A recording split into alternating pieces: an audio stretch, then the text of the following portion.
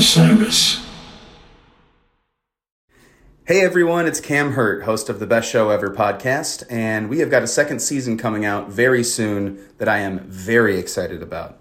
We've got some very cool special guests, including musical acts that we all love, like Karina Reichman, Daniel Donato, Jake Brownstein from Eggy, Rick and Peter from Goose, and many more. Tune in for new episodes dropping on Osiris Media March 5th on the Best Show Ever podcast. I am Brandy Clark, and I'm a singer-songwriter who tells the truth. That's what I strive to do. Let's just stop the interview there. She pushed her wedding ring across the counter and said, "Tell me that it's worth more than I think. There's a bus to Baton Rouge, leaves in an hour, and $90 cash buys me a seat." Let's start from the beginning, which is you coming out of Washington State, hearing Patsy Cline as a kid. Today, I read, at least, that this was the anniversary of Patsy Cline making her debut at the Grand Ole Opry. So I feel like it's very fitting that we're talking today. Wow, I did not know that, and I pride myself in knowing a lot about Patsy Cline. Yeah, more than even anything I heard on the radio as a kid or in my parents' record collection, two things really shaped who I would become musically and just my taste. The movie Coal Miner's Daughter about Loretta Lynn, and the movie Sweet Dreams about Patsy Cline. And those movies, I think because not only did I hear their music, but I saw how it was made, especially in Coal Miner's Daughter, with the scene where Loretta's working in the garden and writing Honky Tonk Girl. Before then, I didn't really know that people wrote songs. I just thought songs just always existed. And so, and then with the movie Sweet Dreams, those songs that Patsy Cline recorded, to me, they're still some of my favorites. Crazy's my favorite song of all time, and just timeless. And I saw that movie and thought, ooh, I'd love to sing and write songs like that. Scratches on the back, and the B string tends to fall a little flat, but it ain't stolen, it ain't hot. Someone told me it cost a lot. Man, ain't that truth. Hey again, everybody. I'm Zach Lupitin. You're listening to The Show on the Road. This week, we take you through the tunnel of love and heartbreak with one of Nashville's supreme lady songsmiths, Brandy Clark. Now, Brandy and I come from very different places, but we were both basketball-obsessed kids who started playing guitar as a fun diversion and never thought the call to write songs from the heavens would take over our entire lives. Indeed, Brandy actually had a scholarship to play basketball in college. Like Brandy, I also fell in love with Patsy Cline growing up, hearing how she harnessed that ache deep within her, transforming true pain into joy and catharsis. Well, it's a gift that Brandy, like Patsy, has in spades. Can she write a devastating pop hook for Kacey Musgraves or Sheryl Crow or Miranda Lambert? Yes, she can do that too. But today, we finally get to dive into her amazing solo work, and I'm so glad I unearthed this talk from my fractured hard drive. Her songs are truly special, and I can't wait for you to hear them. Anyway, I'm so glad you could spend a little of your year with us. Please leave us a kind review on the podcast's page. And if you're in Denver on New Year's Eve, come see my Crew Dust Bowl revival. We're playing the Fillmore Auditorium. And don't forget to buy merch from your favorite bands this year. 20% off, dustbowlrevival.com. Okay, enough of me going on and on. Here she is now, Brandy Clark.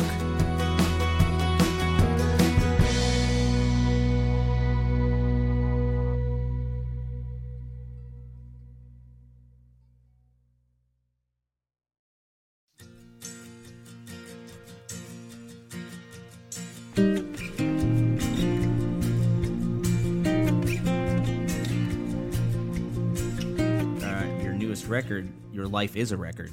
There's this embracing of the sad songs and their importance in life, and that they're necessary and they're the deeper moments of existence, maybe.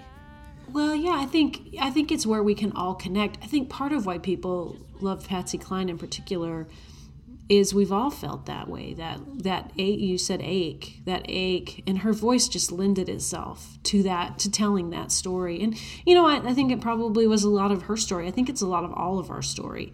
And there's something we can connect on our sadness. We can connect on our happiness too, but I think in those songs, those sad songs, you feel a little less alone in that emotion, because part of why you're sad is in those moments, you don't feel like anyone else feels the way you do. And maybe, not maybe, the person you're in love with definitely doesn't. Usually they've left you or, it's not worked out. And so to turn on a song like Patsy Cline, like She's Got You, you're like, oh, I'm not the only woman who's lost their love, and had to see somebody else have it. That we used to share, and they still sound the same as when you were here. The only thing different, the only thing new, I've got the records, she's got you. The song that she debuted at the Opry was A Church, a Courtroom, and Goodbye. Good one. And it almost is the entire arc of a tragedy happening in one song, where you're seeing this person that you invested in and you loved, legally cutting themselves off from you forever. And I read a little bit that your new record is sort of, a breakup album in a way, but you didn't realize that until maybe it was already done. I didn't realize it until the weekend before we started working on it. And I think it's because I was too close to it. And I had gone through the breakup of a very long relationship. And, I'm always just every day, most days I'm writing. Not every day I'm finishing something. Not every day I'm writing something good. But I'm writing most days. And I'm just writing what's in the room on every day. And just writing songs, and while I was going through that, writing songs, and before that, writing songs, 'cause some of these songs are older. And when Jay Joyce, who produced the record, called me the weekend before, and he had been living with the songs, but he was the last person to live with them in the mix. It was myself and the other writers, and then a label and management and everybody involved in the choosing of the songs. And he said to me, well, this is a breakup record. And I thought, wow, it is, and I'm such an overthinker. Then I'm like, well, does Bigger Boat and Long Walk work in the thinking of this as a breakup record? He's like, oh yeah, we need those songs. We need those songs. It's going to all work. But yeah, I didn't realize it till right before. And going in with that knowledge of, okay, this is a breakup record, it helped us shape the way the shape of the record, like where it began and where it ended in the middle, and all those things that I think make a complete project. Well, let's go to that first opening track, because I'll Be the Sad Song again is this feeling for me of acceptance and maybe being able to have that bird's eye view of your own life, which is a very hard thing to do. And someone who's such a intuitive and emotive writer like yourself, I think, has figured out a way to mine the pain that you went through. And, over a decade-long relationship, that's a marriage. Mm-hmm. That's a very hard thing to move through. And yet you were able to sort of, at least for me, to express in that song that it was worth it in its own way. Like the pain and the depth of feeling, it was worth it, because otherwise this song and the feeling that came from this song wouldn't exist. Yeah, I believe that grief is the price of love. However much you love somebody is however much you're going to miss them. Whether it's the breakup of a relationship or you lose somebody to death, it's just, however strong your love was is how deep your grief is going to be, but it's worth it. And you know, not just for the love part, not just for the highs, but for the lows, you know. I don't think we're meant to always be happy. I was just telling my nephew that we were told we should always be happy, you know, by society, but we're just not meant to always be happy. I mean, I think we're meant to have moments of joy and days of happiness, but we all have to go through different things, and I think that those valleys are as important as the peaks. Some night when it's raining,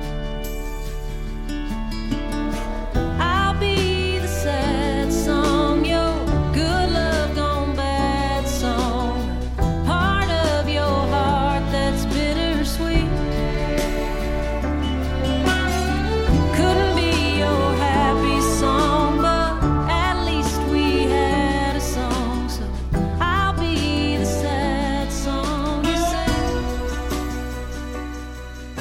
Yeah, I had this conversation with my wife last night. I don't know if you've ever had those conversations with someone you're with in a relationship about the previous heartaches that you've gone through, or exes, etc. Oh, yes. Yes, But yes, like, yes. you know, it doesn't always go well. But I think there's a point in a relationship where you can honestly talk to the person you love and say, yes, I loved this other person, and they broke my heart, or they ran out of me, they cheated on me, and I'm actually okay with that now. It's taken maybe 15 years, 10 years, but as an artist myself, as a songwriter, I am secretly grateful for that wellspring of pain that is easily accessed at any moment. Whereas before, when you were young and, you know, nothing really had happened to you like that, you were faking it in a way, you know? And now it's like, you're not faking it, it was real. That's a really good way to put it. You're faking it. Like all those high school relationships, which, I mean, some people meet and their soulmate young and they stay together, and I don't want to discount that those relationships can't be meaningful. But most of us in those relationships, we're just practicing for the game, you know, that becomes our real adult relationships. And that's such a good point you just made. My question for you also is, when you're in a relationship and people know that you're a writer, you've written for Casey Musgraves and people who are all over the radio, are they afraid that something is going to be mined from these private moments and all of a sudden they're going to hear it on the radio? You know, I don't think so. I could be wrong. I mean, I can't get inside everybody's psyche, but I don't think anybody I've ever been with has been worried about that. You know, my partner of 15 years that you know was the big breakup on this album. I mean, I made sure and talked to her about it before it was recorded. Before I talked about it being a breakup record, even more than before it was recorded, and she was great with it. And you know, it's not all about that. There are co-writers on every song, so they have their input as well. Yeah, I hope I answered that right. But I usually don't, you know, sit around. I mean, everywhere I go, I'm hearing songs, don't get me wrong, and things that people say, but I'm not like laying in bed and thinking, tell me something I can put in a song. You know, tell me something really vulnerable that I can put in a song. Yeah. So I hope that answered that. Well, yeah, you said, I think I read also that there is a limitation to, you know, autobiographical writing. There's a whole big tumultuous world out there that if you constantly are sketching your own face onto the pad, eventually you've seen all the angles, you know? Yeah. And I think that while this new record is maybe the most personal that you've done, there's big themes in here, you know? And, you know, you don't necessarily fit certain stereotypes of a, you know, major label country writer and singer, you know? And when you've written songs for Miranda Lambert and folks that are maybe a little more in the mainstream, do the Music Row people in Nashville request that it's more heteronormative when the love songs come out? Because, Actually, I get more flack, I feel like, from the gay community that my songs are too heteronormal. Yeah. You're subtle. Yeah, I try to write songs in a way, and when I feel like really great when this happens, I feel like I've really done my job. I try to write songs in a way that anybody could put themselves in it. Right. Whether it's a gay person, a straight person, a white person, a black person, like just anybody with a heartbeat could put themselves in it. That's always my goal. I don't always achieve that. And like I said, I just kind of write what's in the room. When you mentioned Miranda Lambert, I've had a couple things on her. I've had one hit on her. That wasn't set out to write a hit for Miranda Lambert. It was just writing that idea of Mama's Broken Heart that was in the room that day. That was actually something that Shane McAnally, one of the co-writers, Casey Musgraves being the other, wanted to write about his sister and his mother. And so, I don't go, I do my best work when I'm not really trying to do anything but tell a great story. I screamed his name till the neighbors called the cops. I numbed the pain at the expense of my liver. Don't know what I did next, all I know I couldn't stop. Word got around to the butterflies and the Baptist. My mama's phone started ringing off the hook. I can hear her now saying she ain't gonna have it. Don't matter how you feel, it only matters how you look. Go in. Song that you wrote with Casey Musgraves that became sort of an accidental anthem for the gay rights movement, and it was played a lot, the Follow Your Arrow. How did that happen? So that's a great example of something, that song, the life of that song is way bigger, than I ever dreamed it, and that I think any of us thought when it was written. It came out of, Casey, two things. She had written, the way I remember it was she had written she had a friend that was, I think, moving to Europe for the summer or maybe for longer. It's been so long now, I don't totally remember, but she had written her a little note that said, kiss lots of boys and smoke lots of joints and follow your arrow. And I also remember her saying they were at the tail end of making her first record, Same Trailer, Different Park. I also remember her saying that she wanted arrows in the artwork of her album. And so that's really where that started. And none of us thought of it as a gay anthem. It makes me proud that it is, and that, I've had so many people tell me how much that song means to them, and I'm just really happy that I got to be a part of it. So make lots of noise, kiss lots of boys, or kiss lots of girls, if that's something you're into. When a straight and narrow gets a little too straight, roll up the joint, or don't. Just follow your arrow wherever it points. Yeah, follow your arrow wherever it points. Well, I think it's the choice, right? It's saying, make lots of noise, kiss lots of boys, or kiss lots of girls, if that's what you're into. Yeah. It's not sort of forcing anything on people. It's just saying, like, hey, we're all, as Bob Dylan says in his new record, we all contain multitudes, Well, and at the time we wrote that song, we felt like the most controversial thing about it was smoke lots of joints. That was the point, roll up a joint or don't. That's what it was, roll up a joint or don't. We thought that was way more controversial than kiss lots of boys or kiss lots of girls, if that's something you're into. So that's another example of it. It meant something different to the world than it did to us in the room.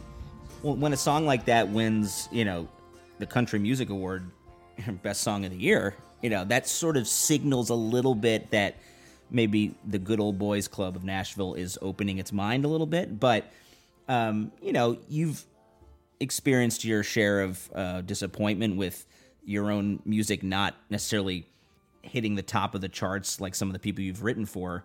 And there's still constant disappointment that women are not more represented in country hit radio. and why do you think that is so hard to change? I don't know. I mean, if I had the answer to that question, I think a lot of women would be really happy. I don't know what the disconnect is, and I've sort of given up on trying to figure that out for my own self and just find my audience.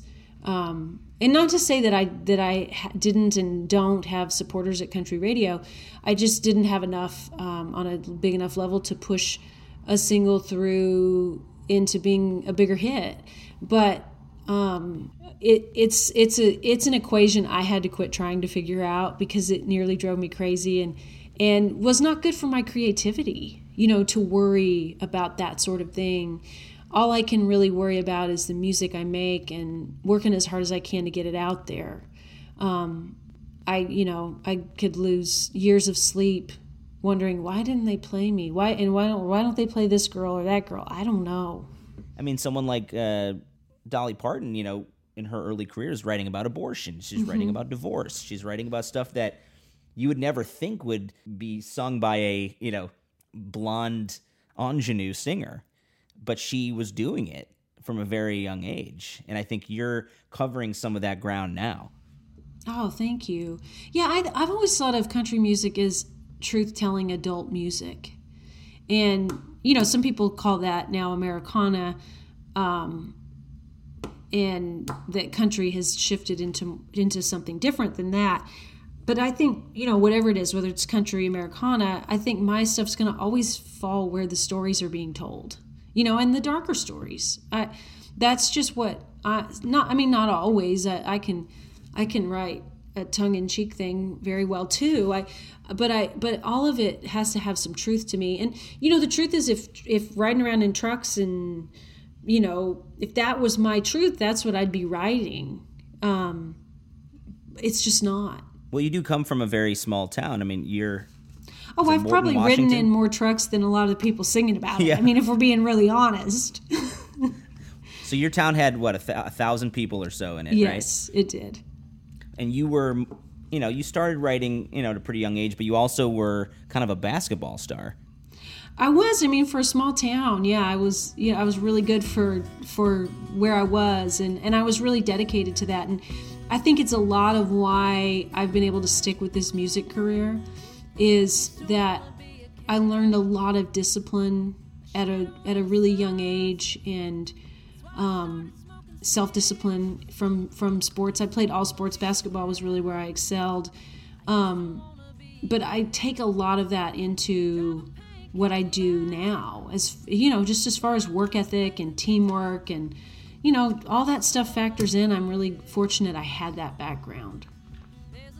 Yeah, I'm glad that the little art school that I played basketball at in high school, I'm glad that we got our ass kicked like every night because our coach, for some reason, thought we should be in this, larger Chicago conference. And it was like deeply humiliating, but also like when we did win, it was so special. Like, we had somehow conquered like all our demons in one night, because we finally had a chance to celebrate. Whereas every night we would take the train home and just be like, man, I am so bad at everything. Yeah, I mean, all of that, it all turns us into who we are. I mean, we learn more from our losses than our wins. That's just the truth. And that's probably why, we go back to what you were talking about with the sad songs. It's probably why some of us love those songs so much, because we've learned from those love gone wrongs more than we learn when it goes right. And they also teach us so that when it does go right, we can treat it better. The song Who You Thought I Was off your new record has that peek into your childhood psyche where, you're like, I wanted to be a cowboy and I wanted to be Elvis, right? Mm-hmm. Which is maybe not something most girls would say. Well, see, that's a great, you talk about hetero norms. Right. That song was actually written for a guy. And right before I went in to record, I played it for my manager because there was just something tugging at me about that song. And so I played it for her, and she said, I think you need to record that, but don't say cowgirl. Keep it the way it is. And I'm really glad that she said that, because it's a proud moment for me. Your love, I wanna be who you thought I was. Yeah, I wanna be who you thought I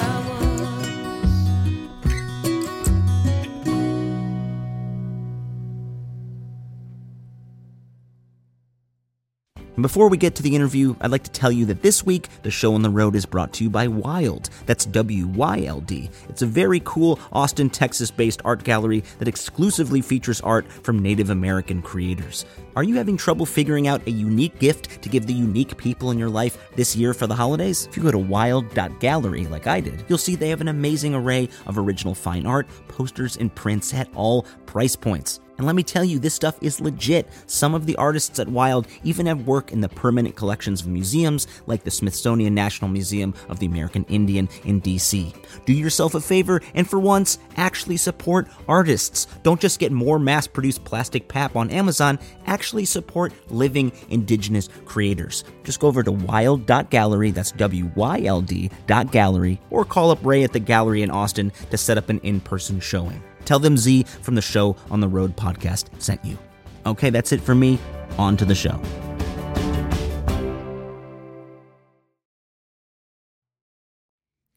Do you remember the first thing that you really wanted to be as a kid?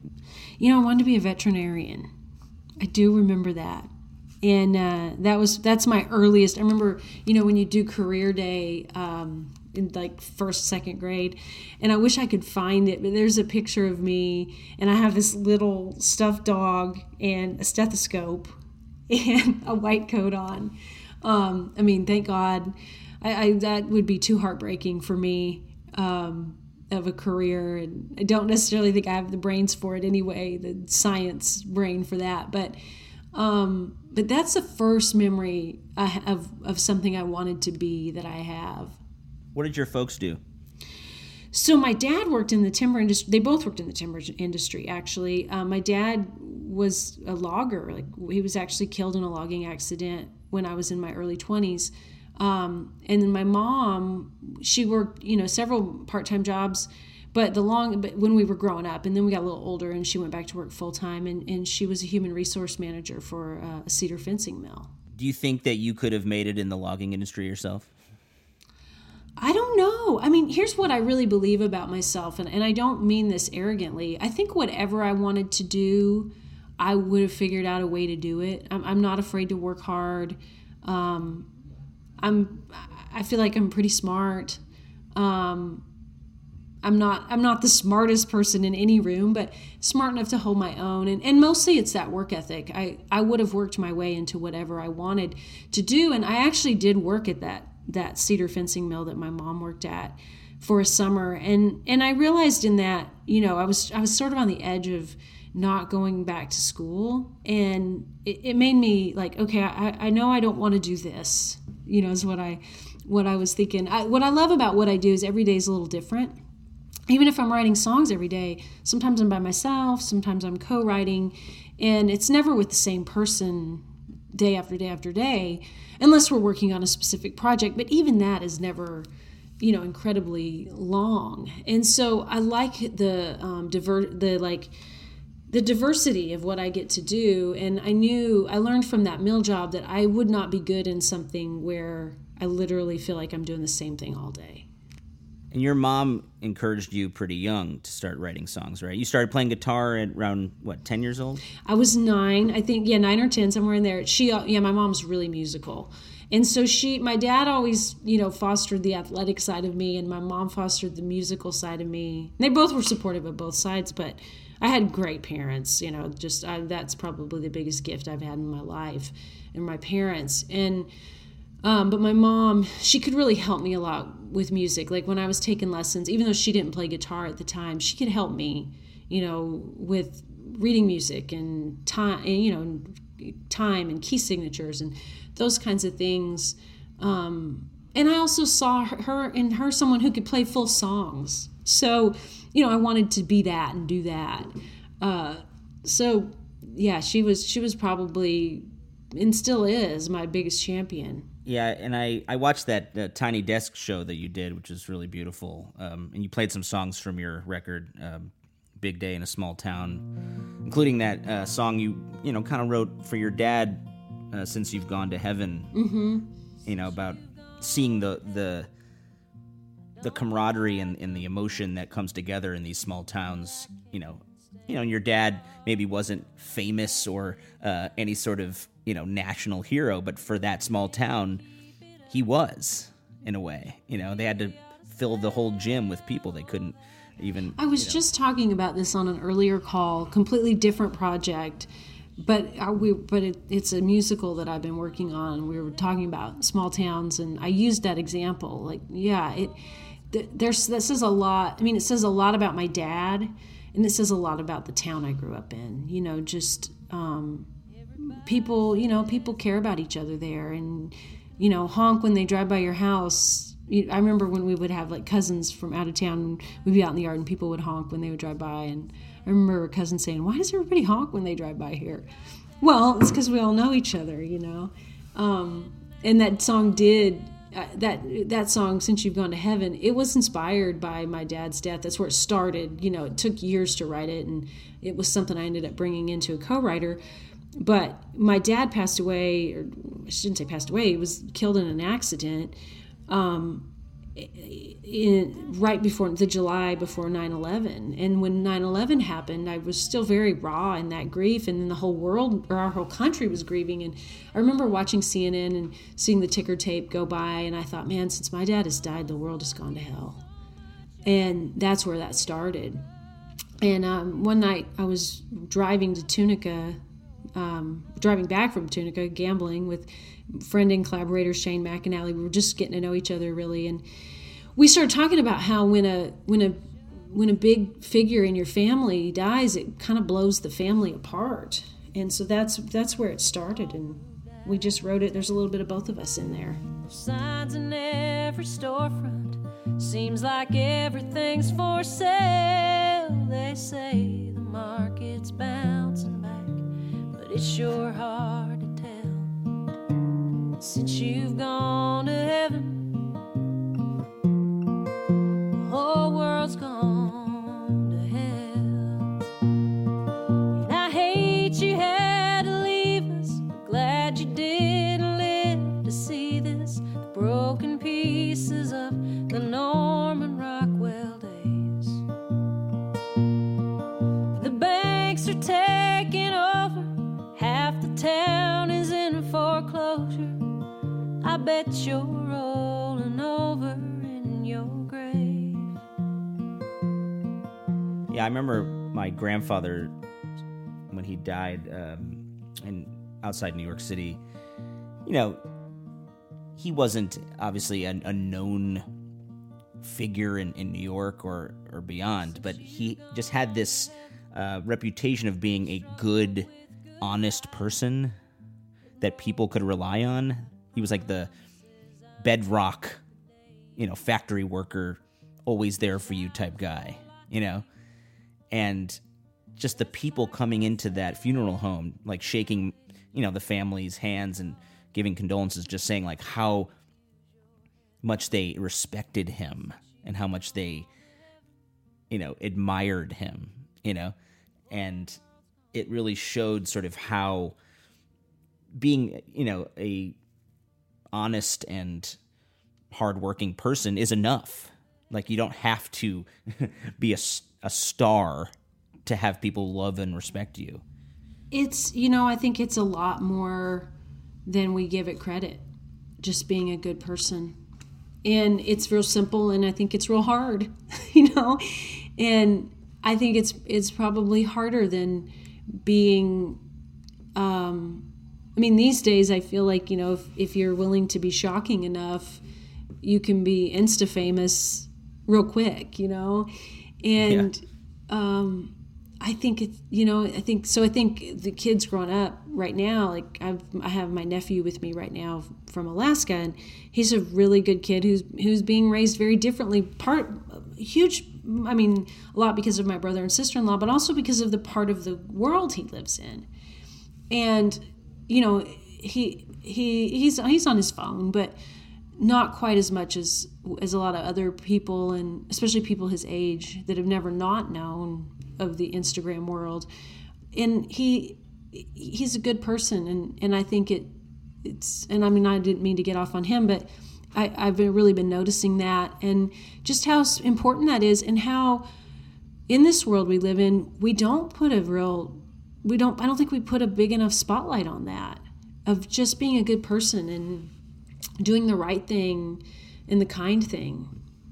On the other side of that, growing up in a small town, did you feel like you always were a bit different, being someone who maybe was a little more artistic and then not straight? Is that something that was hard being in a small town, or did people embrace you even when you were young? It's such a great question. I always felt like that I was a little different, and not different in a good way. I also want to say I felt like there was something about me that just didn't quite fit in, even though I did, but sports were a way for me to fit in.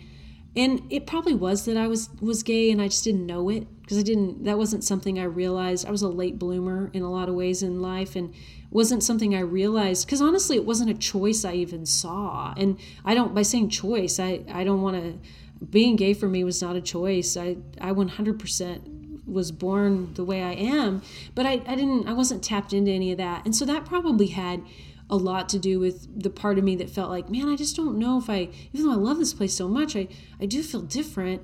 And then I think too, my dreams were always things that were going to take me away from where I was from. First dream being sports and basketball, and I got a scholarship and moved away and got really homesick and moved home. But then music was definitely going to take me away. There wasn't a big outlet for specifically the kind of music I was making where I was at.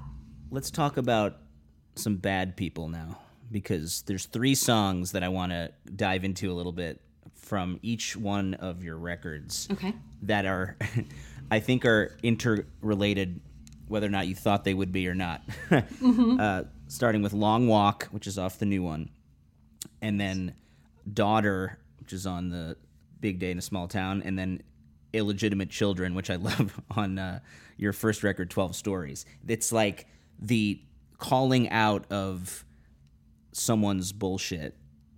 Well, and feeling like maybe that you're okay if a little revenge is taken out on them. I've never thought about those 3 songs being related, but they really are. I love that you brought up Long Walk. That's the first song I've put on a record that's a kiss off to not even a friend, but somebody that's talking about, in my mind, what that song is to me is talking to somebody who's talking trash about me, and judging me. I've never had a song like that personally where I'm talking to a mean girl, and so I love that that's on there. Daughter, definitely, like talking to that guy. That song came out of, I was writing with Jessie Jo Dillon and Jeremy Spillman, and one of them was telling, it was Jessie Jo, was telling a story about a guy we knew and the way he was treating some girls at a bar. And, there was, I hope this happens to him, I hope that happens to him. And I said, I hope he has a daughter. That will be the ultimate revenge. And then Illegitimate Children, that came, my co-writer Deanna Walker and we were talking, and she had been at a bachelorette party, and she was talking about all the girls that they were on it was back when they had just started doing the tricycle taverns. I guess it's not tricycle taverns, but where people sit on the, you know what I'm talking about, dangerous things. And she was talking about, and so-and-so started making out with this guy she didn't even know, and all this stuff. And I said, and this is how illegitimate children are born. And that's where that song came from. I mean, all of those came from very real places. She's getting hammered on Alabama slammers. 3 drinks ago, no, he wouldn't stand a chance. He's sipping whiskey, feeling confident and frisky. Right slow hand on a 20 and slips it to the band. By the end of the first verse, they're out on the floor. By the end of the song, they're out the door. Spirits are up, inhibitions are down. Same stories unfolding all over town. From the barroom to the bedroom, the path's weathered and worn. This is how illegitimate children are born. You know, the realest for me was Long Walk, because it really was, you know, I've heard somebody was talking a little smack about me and felt, you know, and I had, it was fresh in my mind, and then I saw where some artist was really being trashed on, and it really bothered me, and I wrote to the guy that had said it, you know, you can take a long walk off a short pier. And when I said that, I thought I better write that tomorrow or somebody else is going to. But both of those, all three of those came from real things. You say in Long Walk, you know, also that I'm my mother's daughter. Did your mom also take no crap? Totally. My mom's one of the nicest people that you will ever meet, but she knows how to stick up for herself, and, you know, I definitely got that from her. Hello, glass house on the corner of my street, dirty laundry out for everyone to see. You're a middle-aged mean girl, always throwing stones in that old Walmart lawn chair, high and mighty throne. Well, I'd give you grace, but why even bother? 'Cause after all, you can walk on water. So take a long walk off a real short pier. Take a cinder block with you as a souvenir. I hope you sink like the shaded stones that you've been throwing. I hear it's cold as you at the bottom of the ocean. What do you think you would tell yourself now? What would you tell your teenage self as you were starting to become a young woman? You know, I would tell my teenage self to just be me. You know, to resist the urge to try to be anything else, and to not waste time, not waste so much time on what I think other people think of me. Yeah, because you're always comparing, and we do that now as adults, I think, with social media. We're always comparing ourselves against sort of the slightly bigger success that someone else has, or the bigger house that they have, or the cooler car that they have, or the record deal that they have. Totally. I was talking to a friend of mine that battled bulimia and anorexia. I know this is completely off topic, but I think it really... It also, you know, is relevant to what we're talking about. And she was talking to me about it one time, and I said, so did everybody just look fat to you? And she said, you know, Brandy, I only saw people who were thinner than me. And I think that's what happens to all of us, whatever it is. You're right. You only notice the people on social media that are this much more successful than you, or that are way more successful than you. You know, you don't notice all the people, like when you get something, you don't think about the people who didn't. You only think about who got more. So when you started writing songs for other folks, you know, you had a breakout with writing a couple songs for Reba McEntire's record, All the Women I Am. Yes. Cry and The Day She Got Divorced. When you saw your songs being lifted into a much bigger realm where people were noticing, did that give you confidence to start trying to make your own music on a bigger scale? You know, it really didn't, because all of that happened right at the same time. You know, I found out that Reba had cut those 2 songs, and that I was going to get to make a record all in the same week. Is my dog, can you hear that? It's all right. It's charming. Okay. I don't know what's going on, but she wants to be heard on here. Anyway, so I had worked for so long and just was really kind of beginning to think, oh, maybe nothing's going to happen. I mean, it didn't keep me from working, but this, like I said, the same week that those 2 songs got recorded by Reba, and I had a lot of things before that. They just fell off records, or they were failed singles on other artists. And for me, everything started to really happen all at once. You know, and so it was surreal. Is there an artist right now that you wish you could write for or tour with? Oh, that's such a good question. You know, I feel pretty lucky I get to write with a lot of artists that really inspire me. And as far as touring, oh man. Maybe someone we wouldn't think would pair with you, but would pair perfectly. That's such a good question.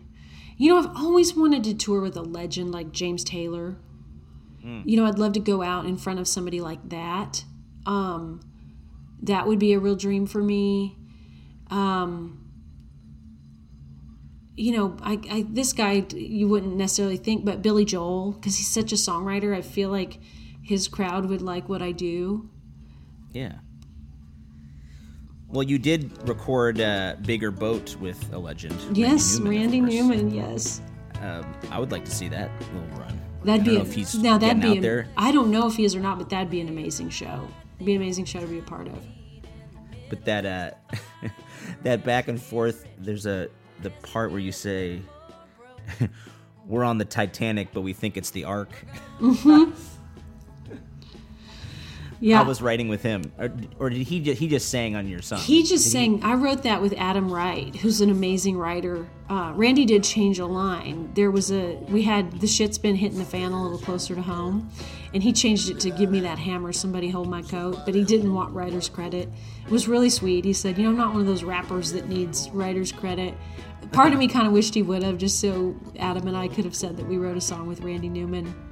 But he was fantastic to work with, just all the way around, a pro, and one of those guys that, they always say, like, oh, don't meet your heroes. He was pretty cool to meet.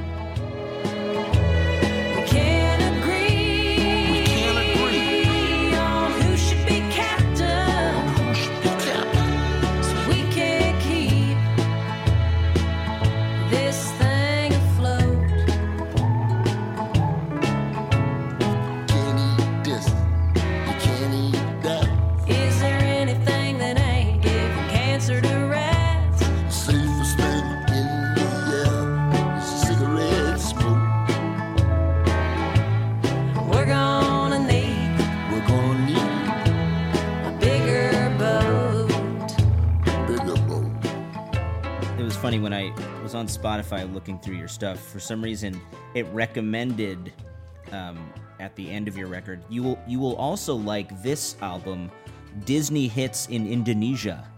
Oh my gosh. And I was like, why would that be the case? But maybe because Randy Newman writes for Toy Story. But I was like, that makes no sense. But it was, and I started listening to these Indonesian Disney songs, and it was pretty amazing. That's crazy. I would have never, ever known that. I guess anything paired with Disney is good. Disney's a great brand to be associated with. I would never think of my music as fitting in with Disney. All right, top Disney film. Go. Don't even think about it. Lady and the Tramp. Oh, controversial. Mm-hmm. I love the Disney classics, honestly. Little Mermaid's pretty good, too. I think my first musical reckoning was the soundtrack to Jungle Book. Great one. That my parents had to stop me from singing I Want to Be Like You with the orangutan trying to learn how to make fire. Like, they're like, can you please stop singing that over and over again? For the love of God. That's amazing. What is your biggest fear right now in your life? Oh, that's a great question. I think my biggest fear is that we're not going to figure this virus out, and that it's going to keep us in this state of semi-lockdown. My fear is not my fear is that it's going to be like a wave at a football stadium. And from the start, and I'm not running this country, so, of course it's easy for me to say how I would run it. I have thought, why don't they just shut us all down for a month? Like, really shut us down in ways that I would hate, But why don't they do that, and then it'll go away? If it doesn't have a host, now look, all it would take is one person coming in to infect us all, but I fear that it's going to stay. All the states are going to be in different levels of lockdown, and it's just going to go on like this, not until the end of this year, but for years. And I don't like the virtual world. I do my best with it, with Zoom calls and Zoom rights, but I don't enjoy not being able to touch people and sit down and have a meal with somebody and, hug somebody. I don't enjoy that. And I don't know what that does to us long-term as a society. I worry about that.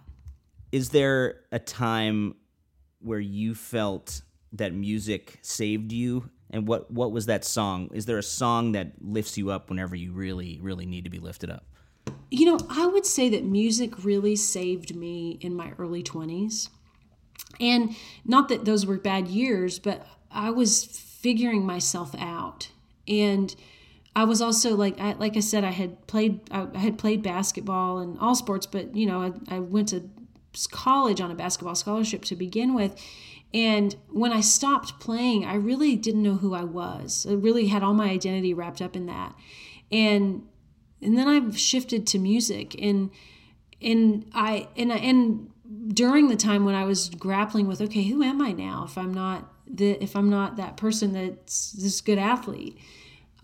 Music saved me and took the place of the passion I had in the other area. So, and I can't say that it was one song. It was a lot of amazing records at that time, and just diving into music. That would be a time when it really, really, really held me up. The last song I want to talk about is the final track of your new record, "The Past Is Past," and I think it comes back around to the feeling of acceptance and trying to be okay with the heartache and the realization that there's no turning back, and that some things aren't meant to last, and that's okay. Because in the moment, that's really hard to process, but you, I think, are able to process things in such a beautiful and nuanced way. And I'd love to know a little bit more about that song. Well, I wrote that song with Barry Dean and Luke Laird, and I remember the writing of that song feeling really amazing. And we did a little demo right just in Luke's office that day. Like he can play a lot of things and is a great producer as well as a great songwriter. And it felt good. But it wasn't until I sent it to the A&R people I work with at Warner that I realized, oh wow, this is really something. Because that was when they had been listening to a lot of my songs and loving a lot of songs, but that was when they were like, I think it's time to make a record. And so that song, it's interesting you would bring it up being the last song on the record. That was kind of the centerpiece of the record for a long time, and it was what the catalyst for what goes around this, and that song being chosen is a huge part of, I think, why the album took on the nature of a breakup album. And so when I was making the record, we recorded that song first, and we went and we did a pre-production to see if the players that Jay was thinking would work for this album and what we were going for would work. We did that song, and we worked on it all day and loved what we had, and then took a break and came back and made the record. And as it was going on, Jay and I were talking, and I said, wouldn't it be something to start this album with I'll Be the Sad Song? And I was a little nervous to say it. Like, my heart started beating fast because it's a ballad, and I was afraid he might be like, "What, are you kidding me? That's crazy, starting the song with a ballad." And he's like, "Oh, I like that." He said, and then we could end it with "Past is the Past." And I loved that idea. And so when we turned the record into the label, we sequenced it that way. And they wanted to flip them. They wanted "Past is the Past" first, and "I'll Be the Sad Song" last. And when I get to that point, I listen to different voices because I'm so close to everything I don't know. But that was something I felt so strongly about. Like, that was the hill I was going to die on. And I said, no, it has to be, I mean, I respect you guys, and I know you want what's best for me in this record, but it has to be it has to be the other way. It's "Past is the Past" needs to finish this record. And they said, why? And I said, because "I'll Be the Sad Song" is sad. It ends with, "You'll always be that song to me." And I love it because it's sad. And I said, "Past is the Past" is bittersweet. It's sad too, but you close on hope. And I think that's why that song resonates with me, because there is a hope in it. It is like, okay, we're closing this chapter and I'm driving away and you won't be in my tomorrow morning, but you were here and you mattered.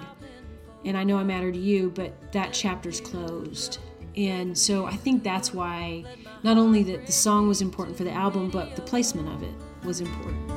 This is where the past is the past, where the meant to be's ain't meant to last, where the maybe we can work it out turns into maybe we can't. This is where the memories we made start catching dust in a picture frame, where the hope turns to knowing that there ain't no going back. This is where the past is the past. All right, last impossible question. You're stranded on an island, and you only have 5 albums throughout history to bring with you for the rest of your life. What are those 5 albums? Great question. Patti Loveless, "When Fallen Angels Fly." Patsy Cline's Greatest Hits. George Strait's box set. Tapestry, Carole King. I think I need something to bring me up at this point. This is going to seem out of left field, but I think probably, maybe Jimmy Buffett's Greatest Hits. Hey, or why Elton not? John. I love a good Elton John record. But at that point, those are pretty heavy records. I need something to lighten it up. We need the light with the darkness. Well, I'm glad we could talk in this strange time. I'm waving to you across the freeway right now. Well, thank you so much for taking the time to talk to me. I don't think you're going to play us a song, right? Or do you want to present a song? I have. It's pre-recorded. Okay. And that it'll get sent over with this interview. Which song is it? Bigger Boat. And you got Randy Newman just hanging out in Agora Hills No, right now, it's right? just me. I sang the whole. I did it. I just did it without him. I mean, what could Randy be doing right now? Well, he's probably writing songs. Honestly. Yeah. That's what he does. Yes. We're either all the way left or all the way right. The only time we meet in the middle is to fight. The rich get richer, the rest get a little more broke. We're gonna need a bigger boat. There's floods down south and fires out west. You turn on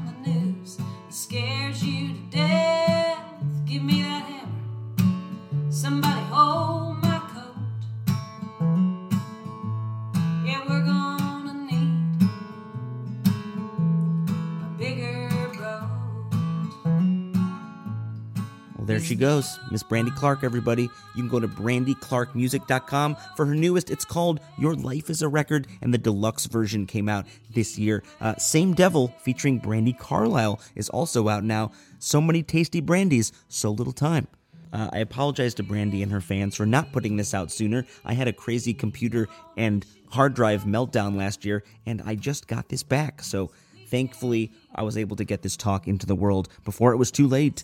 If you want to check out the other cool podcasts on the Bluegrass Situation Network, you can check out The String, where Craig Havenhurst talked to Brandy back in June 2020. And if you go on the Bluegrass Situation on March 5th, you'll see that there was an article written about Lindsey Buckingham's song with Brandy Clark. She really teams with all the coolest people. Check that out, thebluegrasssituation.com. If you haven't supported your favorite bands and artists for Black Friday, Cyber Monday, however you call it, you can still do it, folks. 20% off, dustbowlrevival.com. We have t-shirts and CDs and vinyl, all sorts of cool stuff you can bring home. Instead of funding more billionaire space travel, you can fund your favorite band to fly to Phoenix, where we're playing tonight at MIM, Musical Instrument Museum, Saturday night. We'll be back home at the Troubadour in LA, and then finally, December 31st, New Year's Eve, finishing off 2021, playing the Fillmore Auditorium with Railroad Earth in Denver. As always, the show on the road is written, produced, and edited by yours truly, Zach Lupetin, associate producer Taylor Kaufman, and we are a part of the BGS Podcast Network. Stay safe, get vaccinated, and we'll see you on the trail. Sharks in the water got me thinking about a movie quote. We're gonna need a bigger boat. We're gonna need a bigger boat.